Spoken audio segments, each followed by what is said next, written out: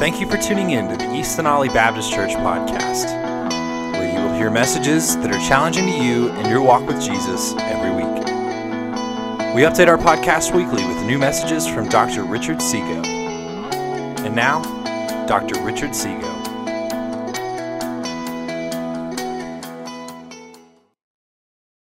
Well, take your Bible this morning, if you would, and turn to the very first chapter of the book of Acts. Acts chapter 1. You know, as we walk with God, a large part of the relationship with the Lord is built around us obeying the commandments that God gives us. Now, not just the 10 commandments, but all of the commandments of Scripture.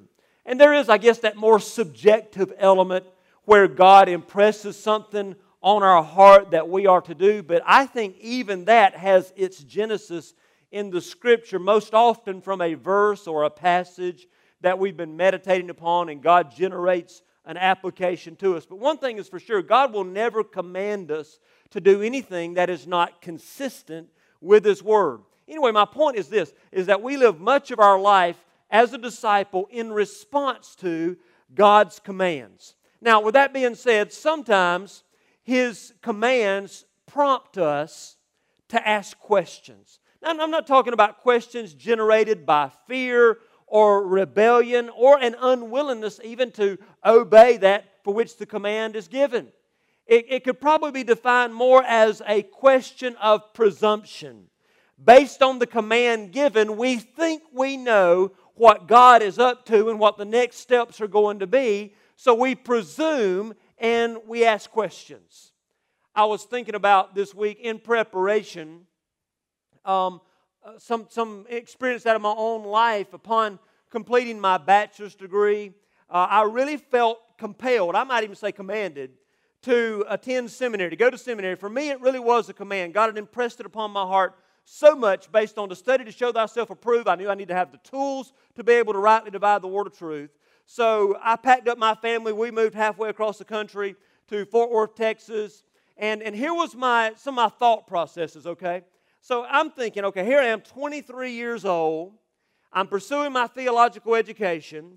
I thought, well, I'll have 3 years to get that degree finished. And then I begin to ask these kind of questions. Now, y'all just bear with me. Now, understand, I'm 23 years old. So I'm asking these kind of questions. Lord, is it possible then that at 27 years old, when I'm done with this thing, 26, 27 years old, I'm going to be pastoring my dream church? I mean, Lord, how am I going to make the choice to know where to go with all of these dozens of churches that are going to be lining up to invite me to become their pastor? So what's that dream church? Well, you know, it's got the great facilities, superb staff, the wonderful location. Everybody in the church wants church grow.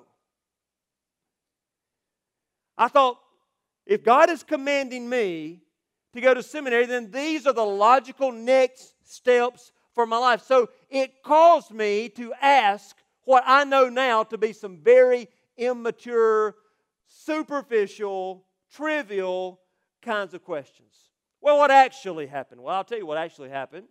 God spent the next few months as we made that move breaking us down, me and my wife both, about some unresolved feelings that we had toward members of my first church. I don't think Julie nor I had truly forgiven some people that we needed to forgive. We struggled financially, so it propelled us towards greater and newer levels of trust that we had never experienced before. Nobody seemed to want me as their pastor, so I quickly realized that I wasn't all that I thought that I was. Oh, and I learned this along the way too. The perfect church is the church God calls you to, because that's where He wants you. Right now, I am at my perfect church, East Denali, because this is where God has planted me. But here's my point. The command prompted a question. And through it all, God taught me some tremendous lessons that I think He's still using to shape me as His disciple. We have an incident kind of like that in the next few verses of the book of Acts. I really thought, as I started studying this week that verses 4, 5, 6, and 7 would just be the precursor to getting to verse 8. I mean, I'm dying to get to verse 8, right? That's kind of the mission mandate for the whole church. So I thought, well, we'll motor through these first few verses and then get to verse 8, but I couldn't get out of those first verses. And this is just going to be one of those great times this morning of what I think is just such practical teaching for you as the church, for you as an individual. Somebody said this book right here ought to be bound in shoe leather because it's carrying the idea that we take this book and we walk out the dictates of the Christian faith. That's what this is this morning. I mean, this is going to be some ABC, 1, 2, 3 kind of stuff that I think will help you in your journey with Jesus. We find in our text today a context of one that is right before the ascension of Jesus, and He is giving His disciples a simple command that is accompanied by a promise. This occasion prompts the disciples to ask a question, and really Jesus then takes that occasion to teach them some things through it. So let's read about it together. Stand to your feet in honor of God's Word. Acts chapter 1, verses 4 through 7 reads like this. And being assembled together with them, He commanded them not to depart from Jerusalem, but to wait for the promise of the Father, which He said, You have heard from me, for John truly baptized with water, but you shall be baptized with the Holy Spirit not many days from now. Therefore, when they had come together, they asked Him, saying, Lord, will you at this time restore the kingdom to Israel?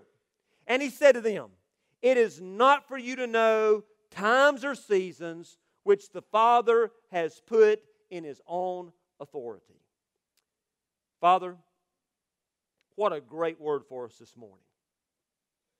What a great word for us, Lord, to just simply understand that everything is under Your authority.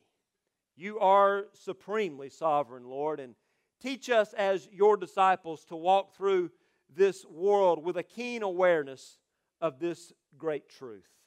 Lord, we've all taken Your commands and at times asked kind of presumptuous questions, Father.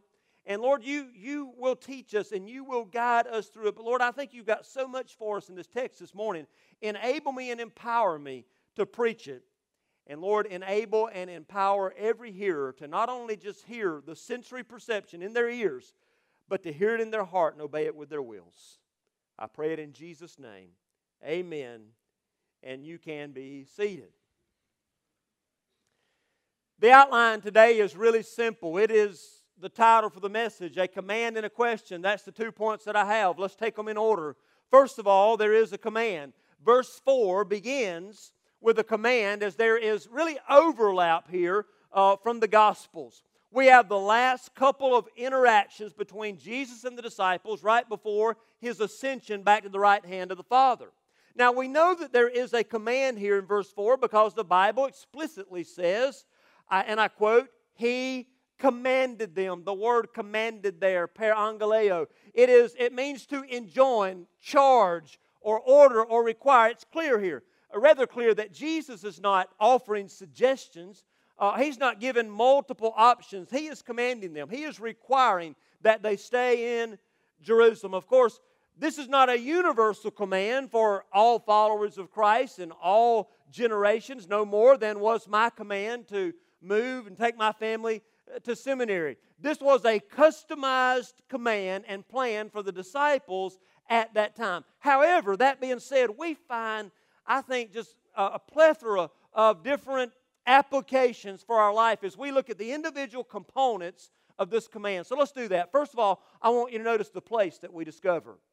There is a specific place associated with this command. It is, the Bible says, Jerusalem.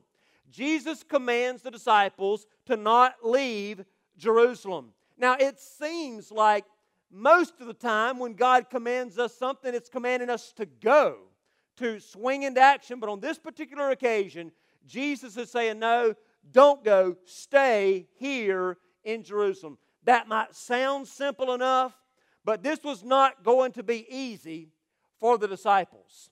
First of all, they were from Galilee.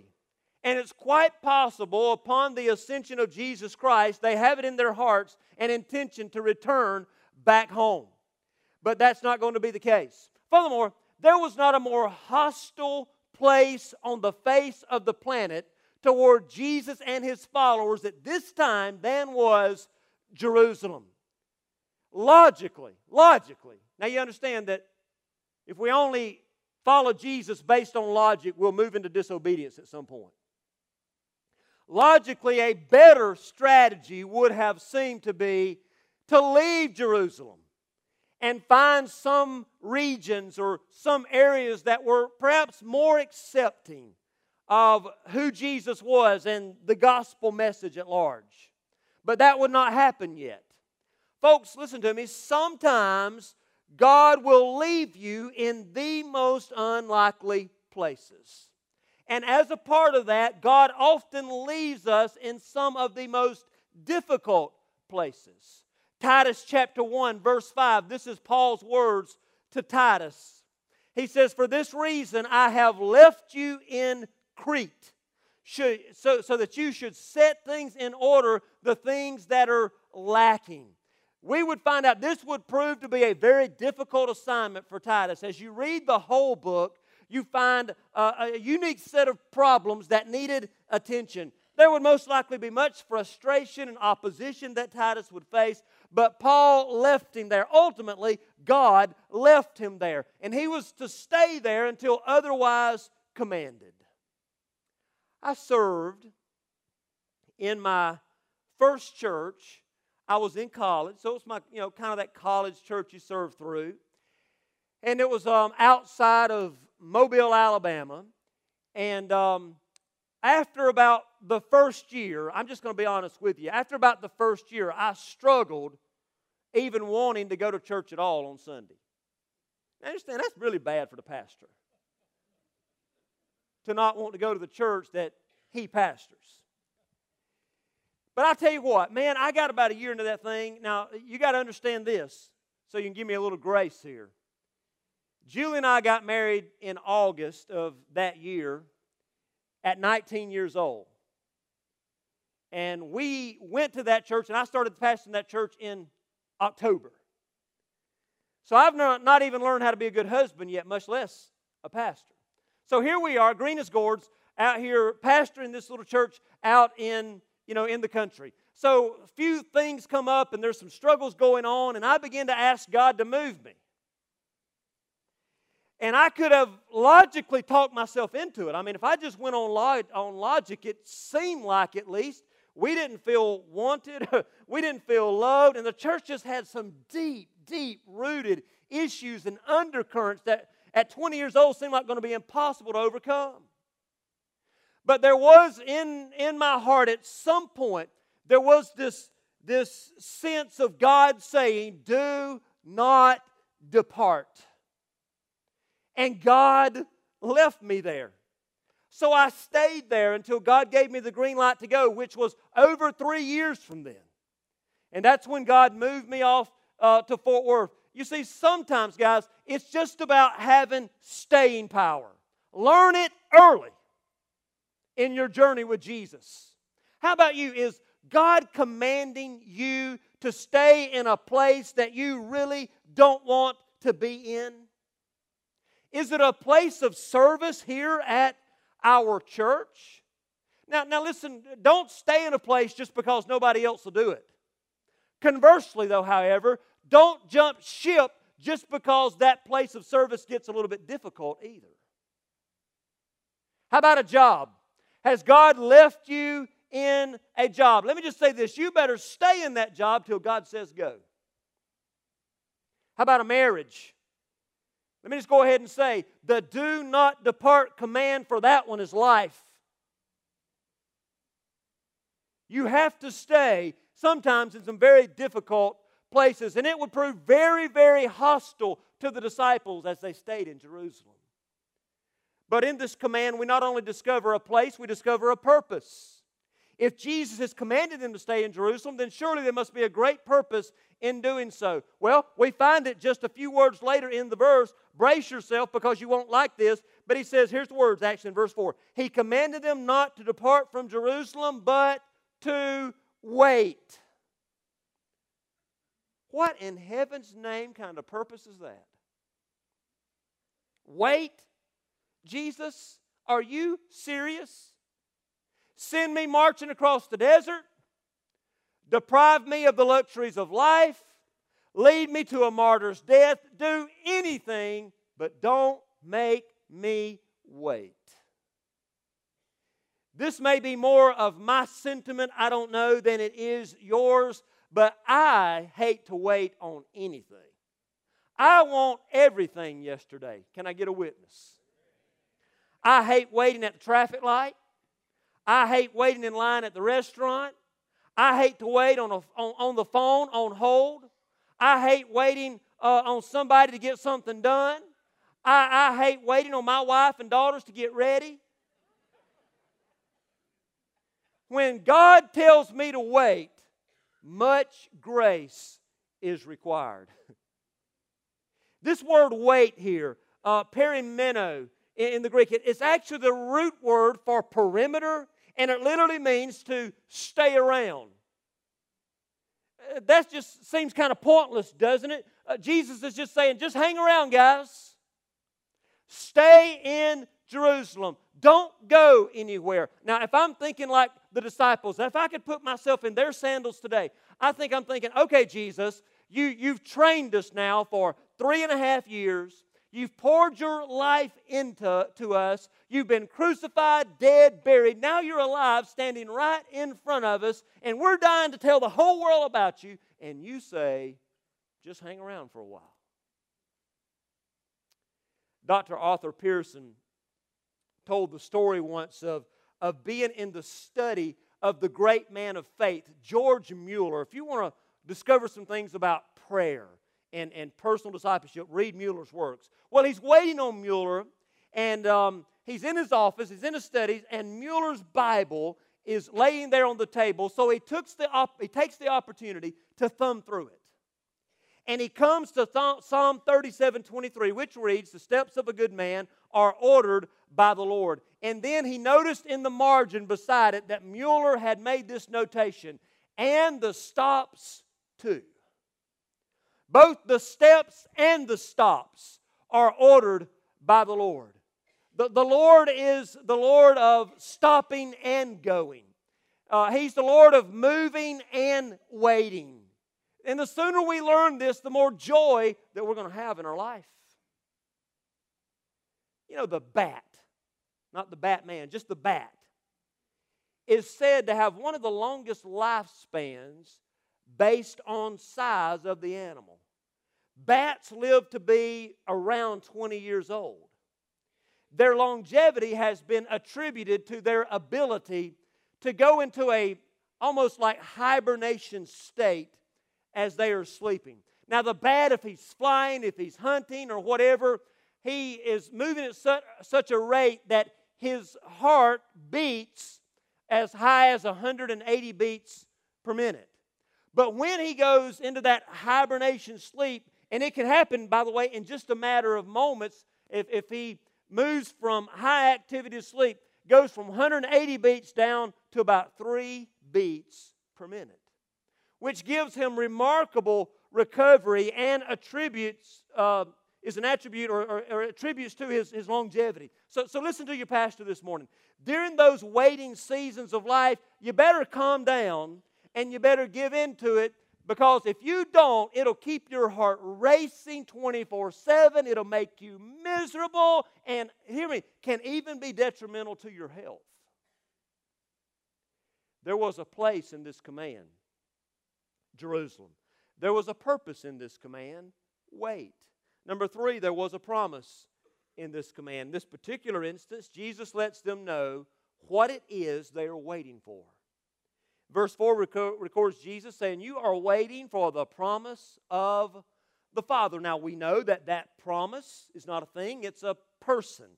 It's the promise of the Spirit of the living God. And I won't say too much about that in this particular message. Jesus then echoes the familiar words of John the Baptist found in John 1:33, that there would be not only baptism, there would be baptism of fire, not just water baptism. I'm not going to get into the significance of Spirit baptism until later in our study of Acts. But bottom line is this: they must stay in Jerusalem and they must wait on this promise. Now, somebody might say, well, at least they know what they're waiting for, and as long as they know what they're waiting for, then it's a piece of cake. Not true. We, all of us, we are waiting for the coming of Christ, right? I am, you are. We are waiting for the coming of Christ, but that doesn't make it any easier, because we look around us and we see all the decay and the decadence in our world. We witness daily evil seeming to triumph over good. We see the deterioration of our own body. We see the death of our loved ones. We could give testimony about the ravages of sin in our own life and those in whom we love. We look to the skies and we wonder and we ask questions like, how much longer can it continue to go on like this? God, why do you delay? Come now, rescue us from this wretched world. It's not always easy. We're not always fearless and courageous, are we? We're not always filled with hope, even though we know what? Better, we know whom we are waiting for. This morning, you may be waiting for a new job opportunity. You may be waiting for a wayward son or daughter to come home. You may be waiting for a new place of service here in this church or in some ministry.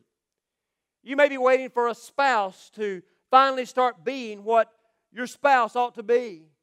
You may be waiting for a friend or a family member to get saved, to come to Christ. Let me just say, you just as well settle down and abide in the place God has called you with the promise of the comfort of the Spirit of the living God. It should be noted that we'll learn in the coming passages that this waiting, however, does not mean that they sat around twiddling their thumbs. They got on their face and they prayed and they sought God. You've got to be at the right place, at the right time, with the right attitude for the blessings to come. This is going to help somebody today, I really believe. If you'll take this message to heart, it'll help you somewhere along the way in your journey. So there's a place, Jerusalem. There's a purpose, waiting. There's a promise, the Spirit. And fourthly, the period. Verse 5, he tells them something about the duration of the wait. And this is what he says: for John truly baptized with water, but you shall be baptized with the Holy Spirit. Here it is, not many days from now. He tells them something about the duration of the wait. I'm a fairly easy, at least I think I am. I'm a fairly easy guy to pattern. I get up at almost the same time every day. I sit at the same spot every morning to read my Bible and pray and have my morning devotions and quiet time and all that. I'm boring. I'm just going to tell you. I eat the exact same breakfast every single morning and I never get tired of it. I'm just regimented that way, etc. However, at times it almost seems like God never does the same thing twice. Sometimes He gives us specific time frames, like in 3 days, I'll rise again. But here in our passage, it's kind of open-ended, not many days from now. And what does that even mean? He also said that He was coming again quickly, and it's been 2,000 years. Up against the backdrop of eternity, it's still just been a couple of days, right? We know that this time span, not many days, actually ends up being 10 days. Now, the disciples didn't know that going in. It could have been 10 years for all they knew. And here's a statement for you. 10 days to the flesh can seem like a lifetime. When we begin to converse and pray and seek God about coming to East Denali Baptist Church, once we finally arrived at a place where we knew that this was what God wanted us to do, then that anxious spirit sets in. And you're ready. And honestly, as I was thinking about this, like I already told you, I don't like to wait. Days seem like weeks. Weeks seem like months. I mean, that was just our frame of mind. You see, a command, all right? If you've not had a command in your life that is filled with waiting for some period of life, just hang on, because it's coming. It's coming. Now, as part of this, I love passages of Scripture like this because it's just a great teaching time for the body of Christ. As a part of this, it may cause you to ask some questions, just like the disciples did. So let's look at the question for a moment. Now, don't get nervous, but I've got 4 subpoints under this point too, but it won't take me as long to get through those 4 as I just took to get through that first 4. Based on what Jesus told them, they think they know where He's going next or what He's going to do next. So, it colors their question. It influences their question. And here's their question, verse 6. Lord, will you, at this time, restore the kingdom to Israel? Now, I've got the exact same 4 points under this point that I had under the first one, but just in a different order. So first of all, notice the purpose. Verse 6. The purpose for the question is to find out the plans for the kingdom. It showed that their heart burned for a political theocracy. The Jews were anxious to throw off the yoke of Roman rule, and they are now wondering if the time has come for Christ to squash the enemies of Israel and establish His earthly kingdom. So that was the purpose. Just, hey, Jesus, we want to know what's going on here. But then there's also a period. They want to know at this time. Jesus, are you going to restore the kingdom at this time? Lord, our heart and mind is on the kingdom, and we want to know right now what your plans are. These disciples lived a lot like you and I live, and that is by the motto of the National Enquirer, and that is, inquiring minds want to know. We want to know what God is up to. We want to know what His plans are in infinite detail, and if the truth be known, what we really want to do is to get this information so that we can evaluate His plans and make sure that He's doing it right. And if not, we can make suggestions to God as to how He might improve upon His plans. At any given time, there are answers that I would like to have from the Lord. Now, some of them are trivial, mean nothing. Lord, when are we going to get to move into our new home? What's my team going to look like on the field this year? Will I finally kill a giant buck in Kansas this year? Why does Walmart have 40 cash registers and only open 2? I mean, it's just some things I'd really like to know. How about you? And then you maybe move into the more significant. Like what's our church going to look like in a year to 18 months from now? And then maybe on a personal, familial level, you're asking questions, what are the struggles that I'm going to have to face or we're going to have to face down the road? And then maybe you're living in a little bit of paranoia and you're wondering, where's the next attack from the enemy going to come from? Just questions. And then there are those questions you may have that are of eternal significance. Much like these disciples, Lord, when are you coming? How much longer will you delay? Is that family member that I've been praying for and witnessing to going to finally give their life to the Lord Jesus? My point is this. We all have questions. The only problem is when we actually feel like God owes us an answer. What do they say? Lord Jesus, we want to right now. Answer me. Is this what you're going to do right now? Note quickly a third thing. There's a place here as well. Verse 6, it's apparent that they only have one place in mind as they mention Israel specifically, probably even more specifically would be Jerusalem. Jesus had told them to hold up here in Jerusalem. And you remember, he mentions the coming power. He mentions the promise that John talked about. He mentioned the coming promise. And perhaps this for them conjures up thoughts of the prophet Joel when he said that one of the ways you're going to know the last days is that God is going to pour out His Spirit over all the earth. And they're thinking maybe then this is about to happen. This must be what God is about to do. Listen to me. Assumption can lead, and by the way, assumption is the lowest form of knowledge. Assumption can lead to disillusionment. It can lead to disappointment. It can lead to discouragement. Never assume on God. This leads right into this last point.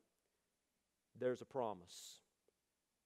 He said to them, it is not for you to know, verse 7, times or seasons which the Father has put in His own authority.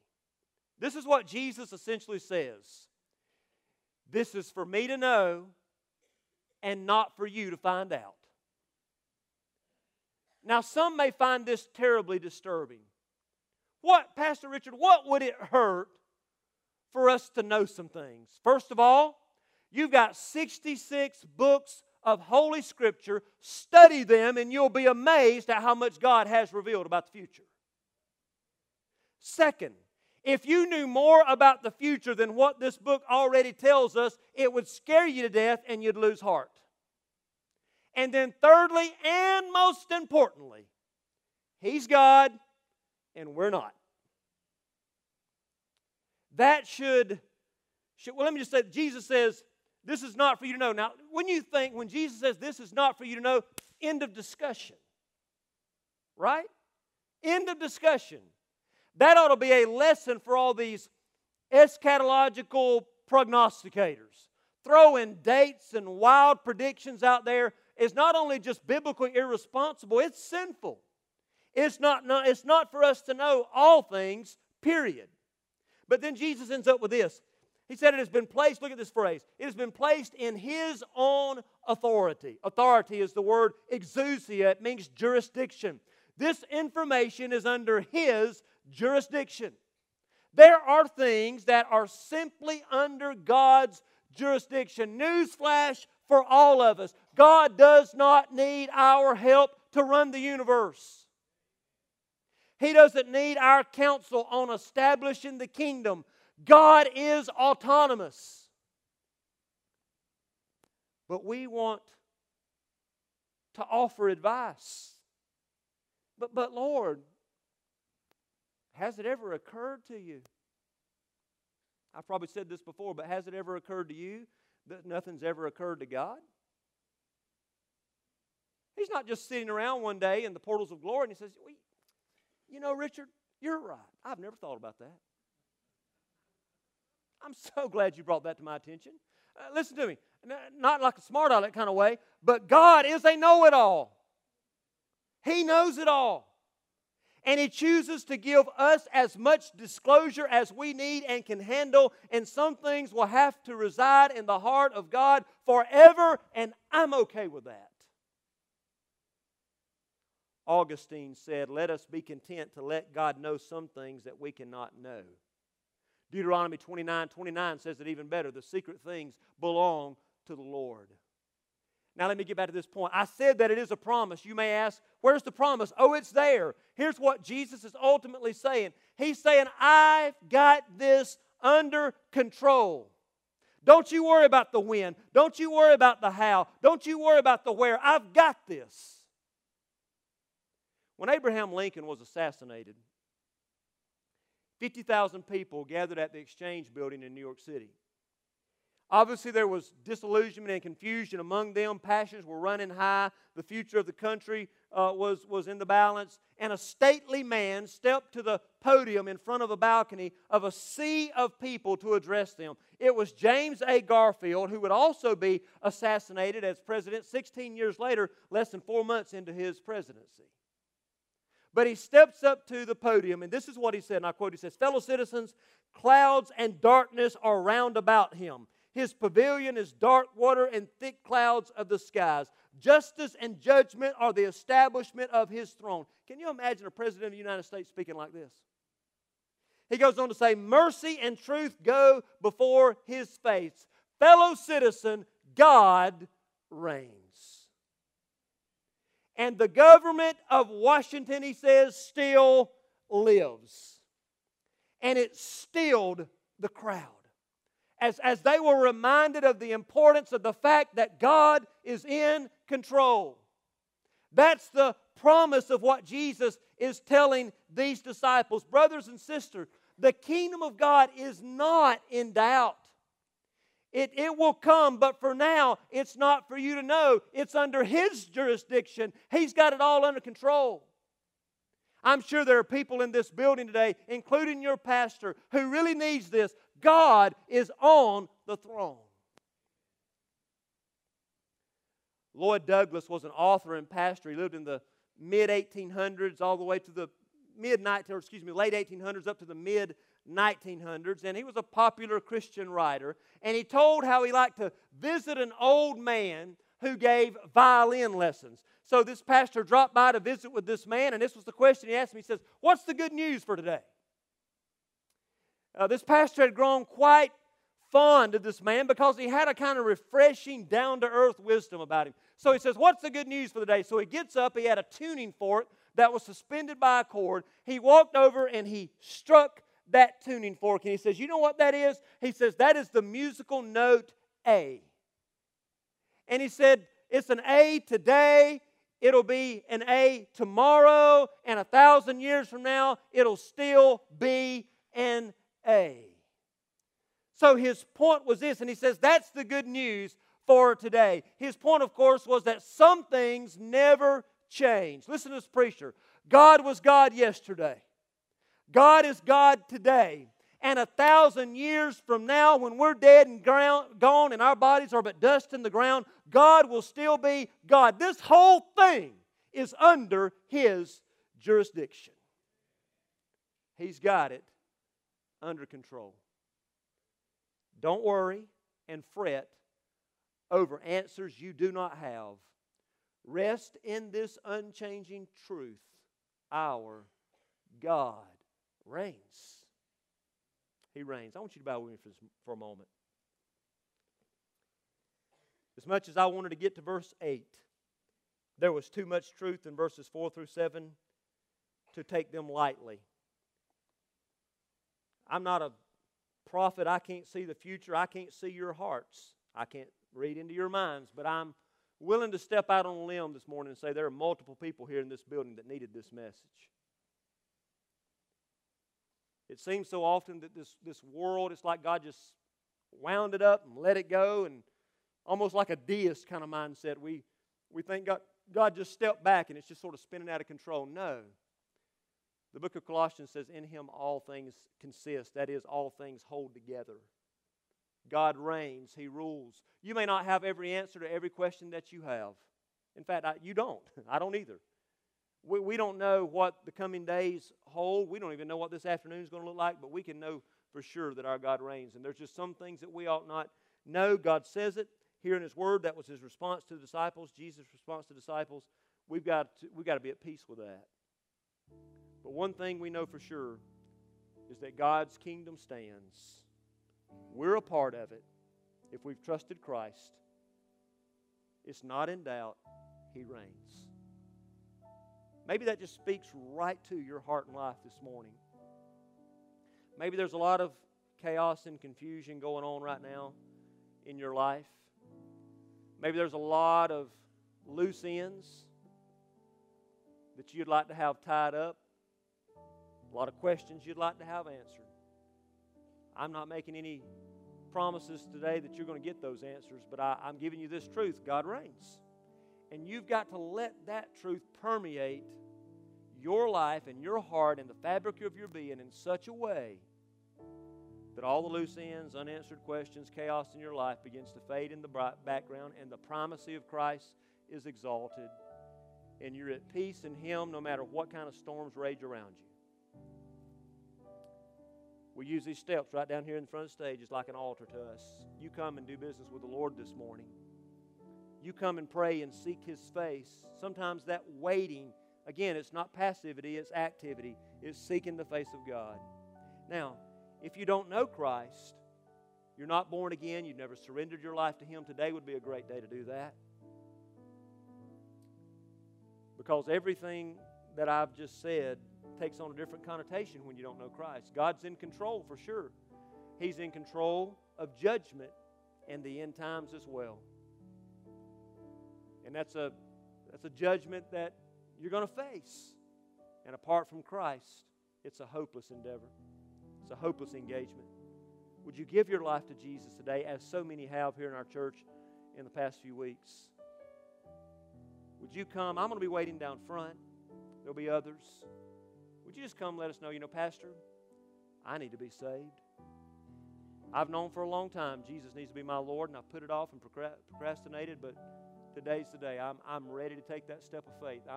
I'm prepared to surrender my life in full, repent of my sin, and follow Jesus with all my heart and life. Would you do that today? We always encourage you, of course, to be a part of a local body, a local church. We'd love for East Denali to be that church. We encourage you to come as well. Father, I'm so grateful that you reign, you rule my life, this church, our country, this world, this planet, this universe is under your jurisdiction. I can rest easy because of that. May all find their peace in you today. In Jesus' name, stand to you. Thanks for listening to the East Denali Baptist Church podcast. Be sure to go to our website, eastdenali.church, to find more messages like you just heard and to find out how to be more involved at East Denali. If at any point during this message you made a decision to follow Jesus, or you would just like more information about East Denali, email info@eastdenali.church. God bless and have a great week.